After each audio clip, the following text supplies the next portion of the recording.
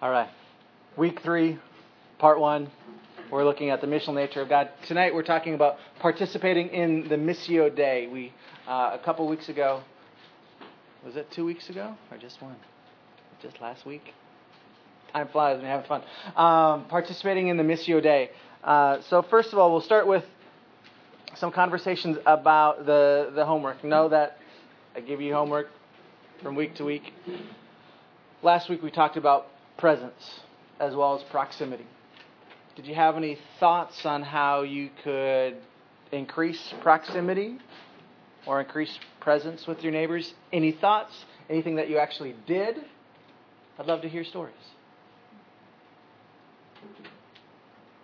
Yeah, the only thought I have is that there's only one woman we really have any sort of dialogue with in our neighborhood. And whether, I understand, like I told you when we were talking earlier tonight, I just, aside from her, I just don't see any, this is so defeatist, now that I'm saying it out loud. Okay. Take it. So, but I just don't see anything that we can do, just because the people that we live around just, no. I just don't. But there's one. Yeah? Right, but I'm saying to encourage the proximity, how we could encourage it. Mm-hmm. I mean, you literally, it would be baby steps for sure. Baby steps. I'm gonna push back and say, but baby steps are still movement. Yes. And you know, you may have heard my story and think, okay, 9 families all at once. I know that's overwhelming to carry. I think, yeah, fine, 9 people, 9 new friends. But it might just be that one person you think they're not that weird. Did you guys have your pod party? No, we haven't. Trying to figure out a time when it'll work, and we'll have to do invitations and things like that. Yeah. We haven't, but that's still the plan. It's weird because it's just like down the block from us, you totally see like families and connections with each other. They grill each other's driveways. We live in the odd part of it. It's just where nobody talks to each other and everyone keeps to themselves. Mm-hmm. And so it might not be your neighborhood. Know that God still wants to use us wherever we are. One thing that we did do was with my family. Okay. That is something that you asked me if I would share that. I did. So I can do that. You ready? Yeah. All right, let's do that now. Okay. Okay. So I come from an Italian and Irish family, so it doesn't fall too far from the tree. Catholicism really doesn't. So for people who may not know, what is the that? rosary on my arm. Okay. And basically, as I grew up,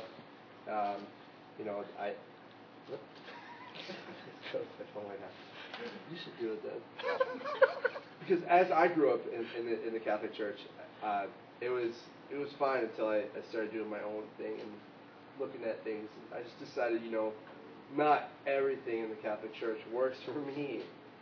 And I grew up, at least I thought, I grew up in a family that was really open-minded about that. And, they preached open-mindedness, all this kind of stuff my whole life. You have to have open-minded. Well, as soon as I said that I was going to church here, and she's like, "Oh, where?" And I said where I was going. She's like, "Huh? Is that Catholic?" I said, "No." She goes, "Okay, that's my mom." She's like, she's the only second generation in, so they weren't going to church at all because she was angry with God and ridden with guilt for not going for so long. She didn't go because her brother passed away at the age of 39, and she had all this anger built up and all that. So she wasn't going for the longest time. Then after I started talking to her about how I was going with Becca and how it had really had an impact on me, how you guys had an impact on me, and just everything, the way that this whole thing happens here was special to me. And it went from being angry with me to saying that my grandfather's probably rolling over in his grave to we're going to church now every Sunday. They're sharing stories with us about how they go to church every Sunday, how they go to breakfast every Sunday as a family, which is great. and they're no longer mad at me, but proud of the fact that I go to church. So it started somewhere, and it started with you guys, and then it kind of just, it actually started here in Becca with you guys. So, yeah, pretty much got my family going back to church again, and that Becca is pretty much where the seed was planted, and everything grew with you guys. So, and then spread to my family. Oh, my homework? So Becca's homework is done. And see, that sort of thing happens when there's proximity and presence. Yeah. And sometimes the initial step, it feels like it's 3 steps backwards. Because sometimes us saying that we're taking our faith seriously is an affront to people who aren't. And when we say that we're getting right with God, that then causes some people to think, I'm not all right with God.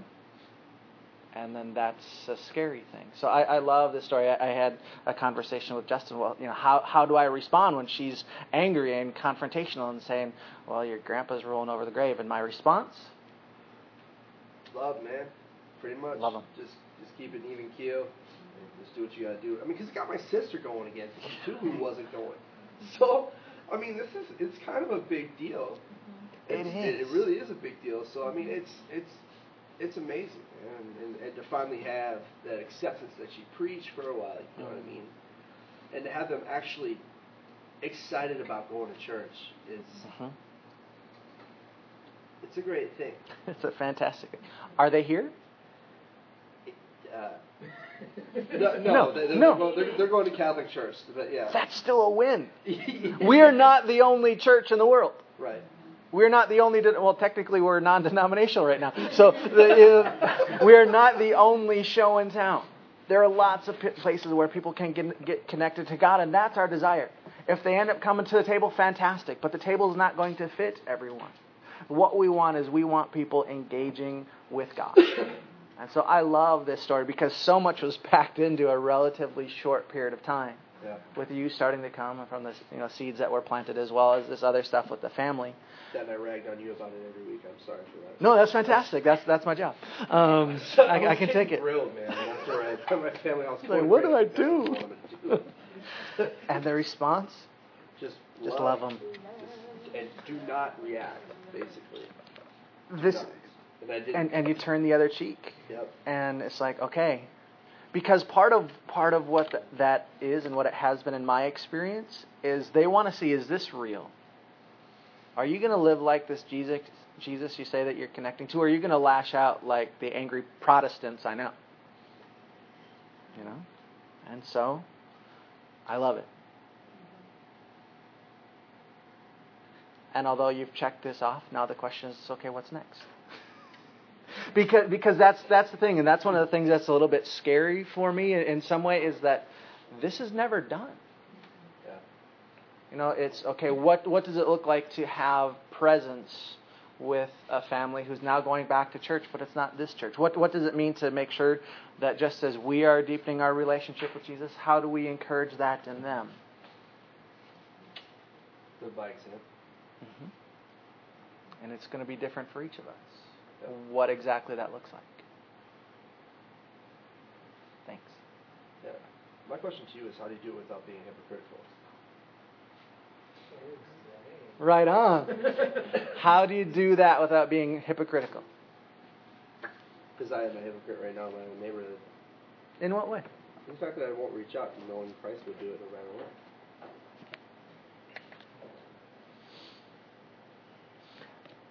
No matter who it was. Right. There was one time when Jesus was with his disciples. And there were about 4,000 men on the hillside, along with women and kids. And Jesus said, you give them something to eat. He knew that they didn't have any food. He was increasing their faith. And he said, okay, so what do we have? At that point, they said, okay, we've got 5 loaves and 2 fish. And so Jesus gave some instructions, said, okay, have them sit down in groups of 50. And Jesus blessed, broke, gave the bread. And afterwards, when they collected, I believe there were 7 basketfuls left over. from that 5 loaves and 2 fishes. Jesus invited them into something that they couldn't do on their own. He said, watch me do the work. He did it later, and they still weren't quite prepared when it was 5,000 people. But that time they had less food and they had more left over. Interesting correlation there. But so what do you do? Do you say, okay, Jesus, I know that you called me here. Surprise me. I want to be faithful. And my guess is that if you're praying for the outsides of your neighbors' houses, praying for the neighbors who live inside, saying, God, I want you to love them through me. My guess is that you'll have some coincidental meetings over the next couple weeks. In my experience, that's how it works. But I want to get back to the question, how do you do this and not be hypocritical? Well, I think that's kind of the start, is praying for those opportunities. And I don't know if I shared this here before or not, but a coworker was telling me when they moved into the neighborhood, a neighbor lady came over and was meeting with her mom. And her mom, the coworker's mom, knew that this lady was coming over to tell her about her church and to get her to believe, and she felt kind of like, you can come in and we can be friends, but don't. If that's your only reason for coming, don't do it. So I think that's almost more hypocritical, because it's like, I want a relationship with you, but I only want a relationship with you because, and yeah, I mean, that's your ultimate goal for the relationship, but if you push that out there and like you have this agenda, people see through that too, and that's, so I think you just have to start with praying for those natural opportunities, and then coincidences happen. Anyone else feel hypocritical from time to time? What do you do with that?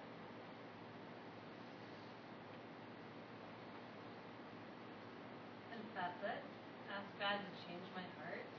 Kind of own it. See it. Say, okay, I'm not doing this right. Yeah. Yeah, that's the thing, is to recognize, wait a minute, I'm not doing this right. And I wouldn't like it if this were done this way to me. Yeah. It all goes back to treat somebody the way you would like to be treated. Yep. Yeah, exactly. And once you hit that spot where you recognize that you're not doing it right, stop. Stop. Yeah. When you find yourself digging a hole, stop digging. Yeah. Yeah, that idea of repentance. It's not just stopping, but it's stopping and turning around, going in the other direction. And then there's the knowledge that, I'm not living in a way that really matches up with what I believe. So it's likely going to be a course correction where you're not likely to be able to jump from here where you are to where you want to be. It's going to be a course correction like you're steering a boat. You don't just get to start exactly where you want to be. When it comes to behavior and relationships, those take time.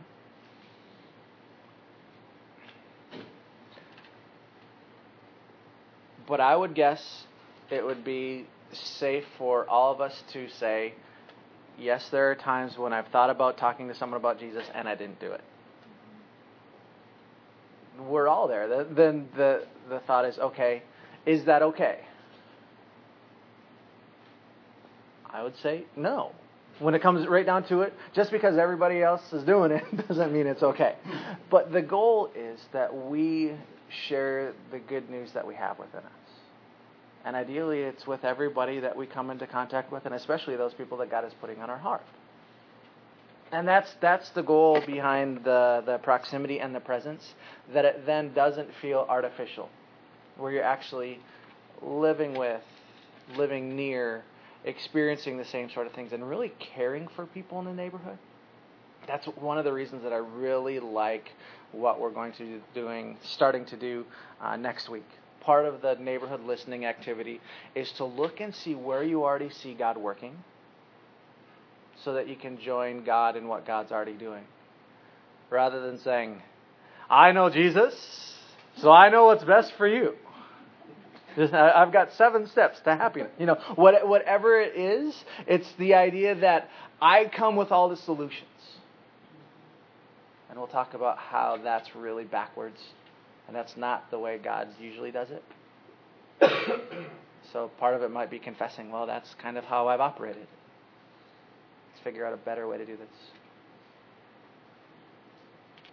Other comments on this? All right. So then on to new material. Well, it's kind of review. So first of all, the 3 movements in the Missio Dei. Again, Missio Dei, Latin for the sending of God or mission of God. First of all, God the Father sends the Son. That was one of the passages that we read. It says, I was sent. That's how you need to send the rest. So here we go. God the Father sends the Son. Then God the Father and the Son together send the Spirit. The third, Trinity working together, send the church. This is how God works. This is what the sending of God looks like. The sending God sends Jesus. Jesus and God the Father know that humanity can't do it alone. Send us the Holy Spirit. Part of that new covenant. Part of the living in the new power of God that's available. And then the Father, Son, and Spirit send the church. And I would say it's this sending, this mission is about priority. Priority being not just what's most important, but what came first. I love this quote. It's not so much that God has a mission for His church in the world, but that God has a church for His mission in the world. It's not so much that God has a mission for His church in the world, but that God has a church for His mission in the world. So what came first was God's mission. What would you say God's mission is? To bring people to Jesus. Bring people to Jesus. Bring people back to Himself. One place in the Gospels, Jesus says, I have come to seek and save the lost. But even before Jesus, even before the incarnation, what was God trying to do? Trying to bring people into a relationship with Himself. Genesis 12, when God was calling and sending Abram, I will bless you so that you can be a blessing to the world. Part of God's mission is to bless the entire world. Okay, so that was going on before there was a church. So God's mission is returning humanity to that original relationship that we had in the garden, where Adam and Eve had perfect, harmonious relationship with each other and with God. At the end of the book, the end of the Bible, it looks like that again. Perfect, harmonious relationship with every tribe, nation, race, tongue, all gathered together around the throne. And that's where we're going. God is restoring those relationships that were ruptured because of sin, because of brokenness and pain in the world. So that was the mission. That was the trajectory. And now God has a vehicle to take care of, to implement that mission. And His chosen tool is the church. So it's not that the church came up with this great idea. Okay, that's what I mean, that it's about priority. God's mission needed someone to accomplish it. That's why God needs the church. It's also a good reminder that God works outside the church. God was working outside the church before there was a church. And then God didn't say, oh, I'm completely changing what I do. I'm no longer going to work outside the church because I have a church now.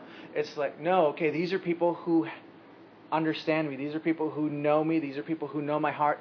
They can join me in what I'm already doing. so God continues to work and speak and draw and bless outside of the church. But the church should be doing this as well. So one of the ways that it sometimes shows up in churches is the idea of missions. Sounds very close to the word mission, but they're radically different.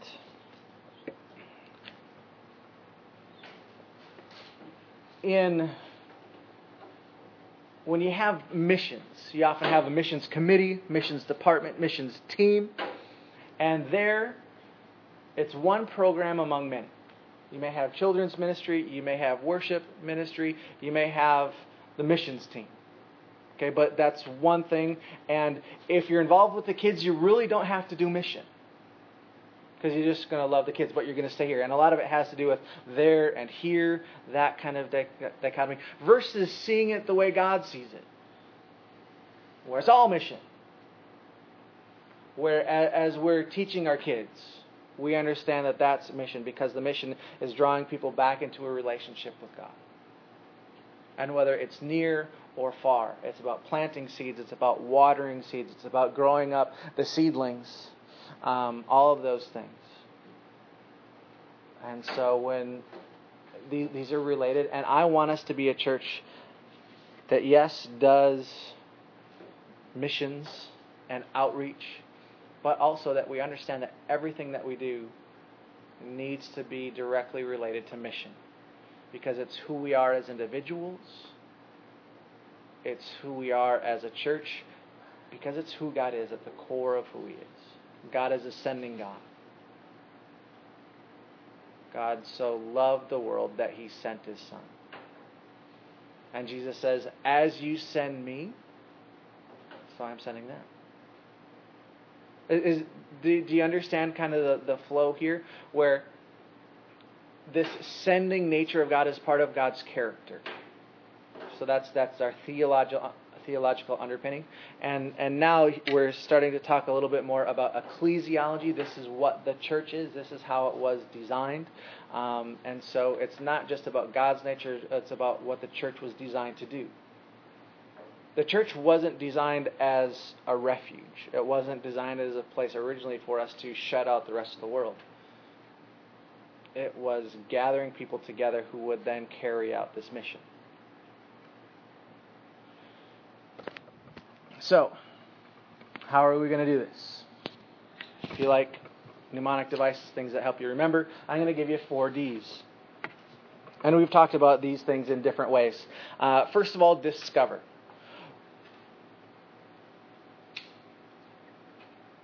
Embedding, initiating. This would be kind of the embedding part, where next week we're going to walk and look and listen and pray. And we're going to try to discover what God is already doing. God, where are you at work? Where are there things that are beautiful, that are praiseworthy, that are excellent? And we're going to work to support those. But we're also going to work to discover deficiencies. God, where are there places where you are so desperately needed? Where is there lack? Where is there hurt? Where is there poverty? Where is there sickness? We look to discover that. And discover not only those things that we see, but then also discover and even discern where God would have us go. Because truth is, there are so many needs, whether it's in our townhouse pod, your neighborhood, your place of work. There are so many needs. You couldn't do them all. You couldn't respond to all of them. So then the question is a question of discernment. Which of these? How do my skills and gifts and experiences, my temperament, am I an introvert and an extrovert? What am I good at? God, where would you send me? God, how would you like me to be involved in what I see you doing? God, there's a lack. How would you have me speak to that need?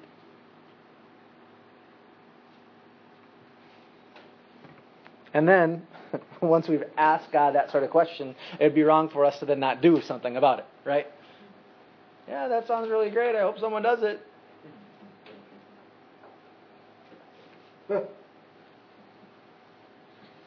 And then lastly, debrief. This is part of what we get to do as a community. Saying, okay, you discovered, you sensed a need. You sensed that God wanted to use you to fill the need. You spent a little time doing it. How's it working? Do you have everything that you need? How can we as a community help you and bless you in your neighborhood? Do you need some more people? Can we throw some people your way? You want to do something in your neighborhood? Can we send people to help, I don't know, set up the bounce house? What does it look like? Can we move into your neighborhood? I don't know what it's going to be. And then you say, okay, how did it go? Do we keep on doing what we've been doing? Or do we say, you know what? Tried it, and I felt like a hypocrite. And we need to do something else. Okay. Maybe we heard God wrong. But we heard and we tried to do something. That's better than not doing anything at all because we're doing it out of love. So, then we debrief. Talk about it afterwards.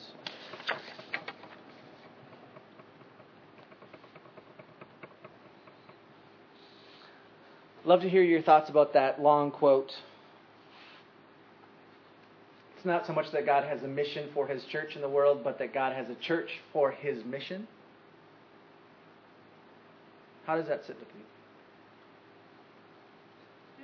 It made me think back to Bible study I did when the kids were little, and I don't remember who it was, but it was kind of like you pray, not God, what is your plan for my life, but God, what are you doing in the world, and how do you want me to join you in that? I kind of feel like it's kind of that same. Sounds like experiencing God. Yes. Blackaby and King. Mm-hmm.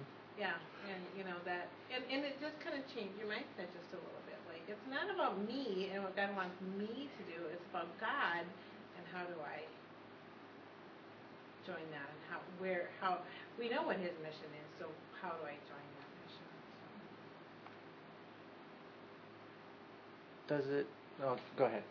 I was just thinking, where are His hands and feet? I mean, I don't know. It kind of hit me. I'm like, I know I've probably seen this before, but yeah, that God really wants us to get out there and use ourselves, our hands, our feet, our mouths, to really get His message out there.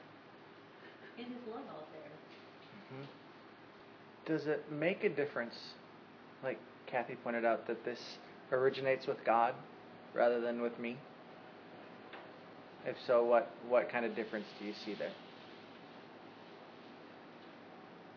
If it's God's plan, whose resources is it? If it's God's plan, whose resources will be needed to complete the plan? God. Okay. Yeah. So that's one of the things that I think about it as we look around the room. We got a small group. There are lots of needs that we cannot meet, and if we only think about just ourselves and what we have pooled and collected here, we are really, really limited. But when we tap into what God is doing in the world, then all of a sudden, we recognize that this is something that God wants to happen, and we recognize that we're pulling from heaven's resources, not just ours. And I know some of our numbers people will say yes, but I've heard story after story of people who say, you know what, we know that this is what God told us to do, and we're going to be faithful. We don't know where it's going to come from, and it shows up. If you want to talk more about that first question, we can. Those 4 Ds: discover, discern, do, debrief. How might those be helpful? It could. It may sound a lot like yours at times, and that's what makes it tough. And for me, that's part of the reason why we spent a month helping to familiarize you with those ideas. Because, what does it really look like when God speaks to you? How do you know? And one of the things that I want us to do is to make sure that we don't just discern individually. So it's not just me and God, but it's me and God. And I talk with these people who know me and love me and also are trying to do the same thing in the world. And know that if you think I'm going off in a really bad direction or even a direction that's just not quite where we need to be, I give you a veto card and say, wait a second. Let's talk about this. God told me something that sounds a little bit different, or it sounds like maybe you haven't thought everything through. That's part of what community does when it's functioning well, is that it's not just me discerning, but it's me discerning and then bringing it to Sean and saying, Sean, here's the situation. This is what I know. You're a bright guy. I know that you want this sort of thing to happen. Does it sound like it works? What holes do you see? That's part of the discerning process too. Because when it's God's voice sounding like me, you have to stop and think, because that's the same voice that tells me I'm not worthy, right? I suck, or I'm a loser. It's that exact same voice. Yeah. I have a friend who years ago, her boyfriend at the time said, God told me we're going to be married. I'm like, okay, when he tells me that, well, she goes, but he hasn't told me the same thing yet. So, and they didn't, but. Yeah.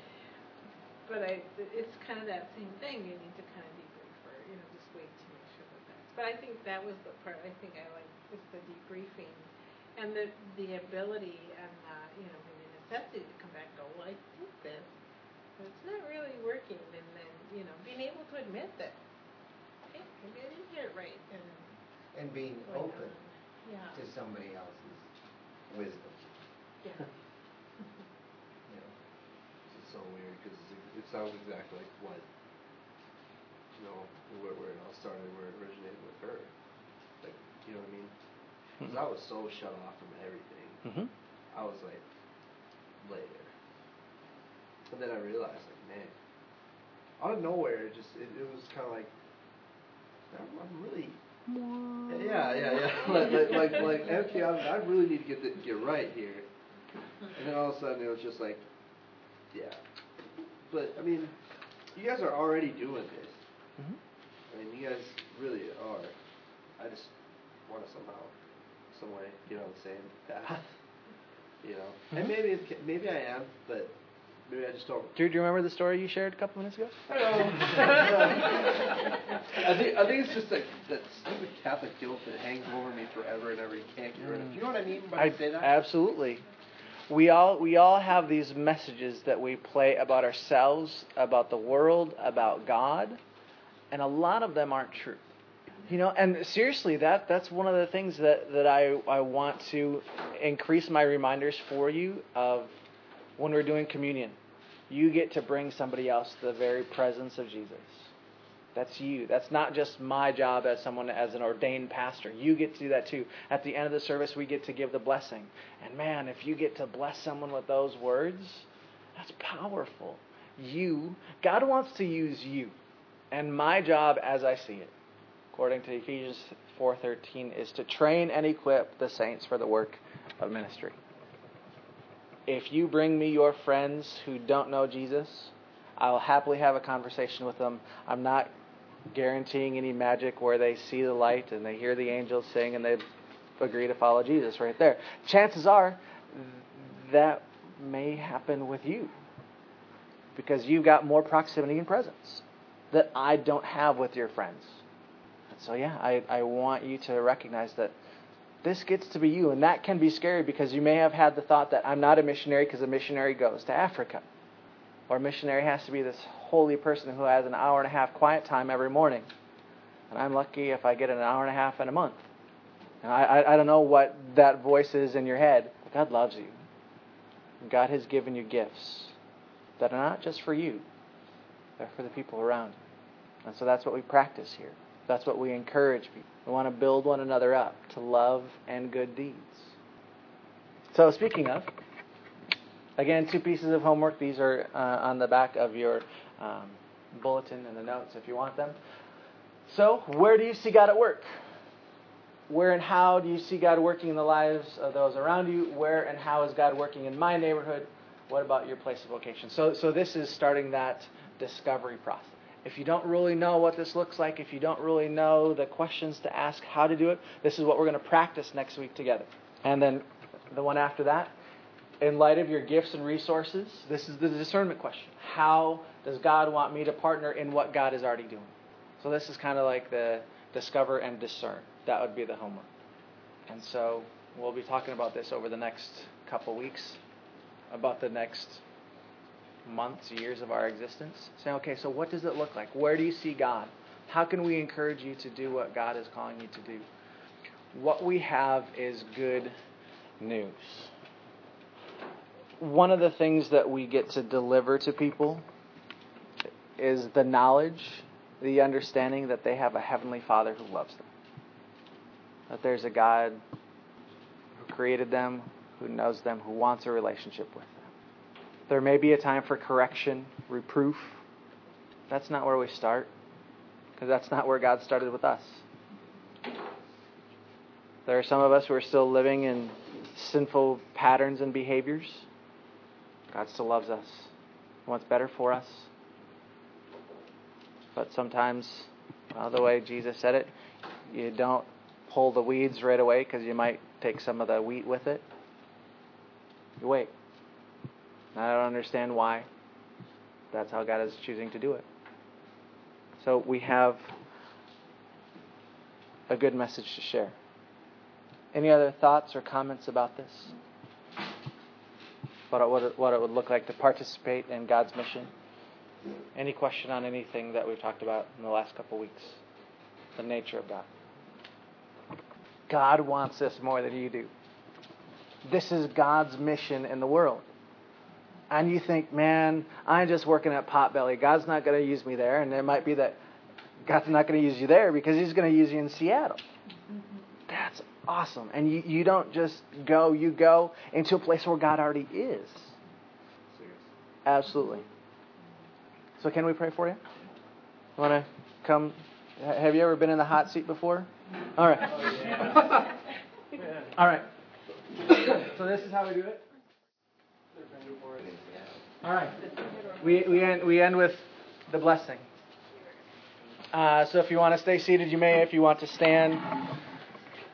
And again, part of my hope is that you commit this to memory. And so if someone ever asks you to pray for them, and if you don't have anything else to say, this is a fantastic prayer. So both give it to one another and receive it for yourself, because you'll need this week too. The Lord bless you and keep you. The Lord make His face to shine upon you and be gracious to you. The Lord lift up the light of His countenance upon you and give you peace. Amen. Have a great week. If we don't see you here, where do we see you?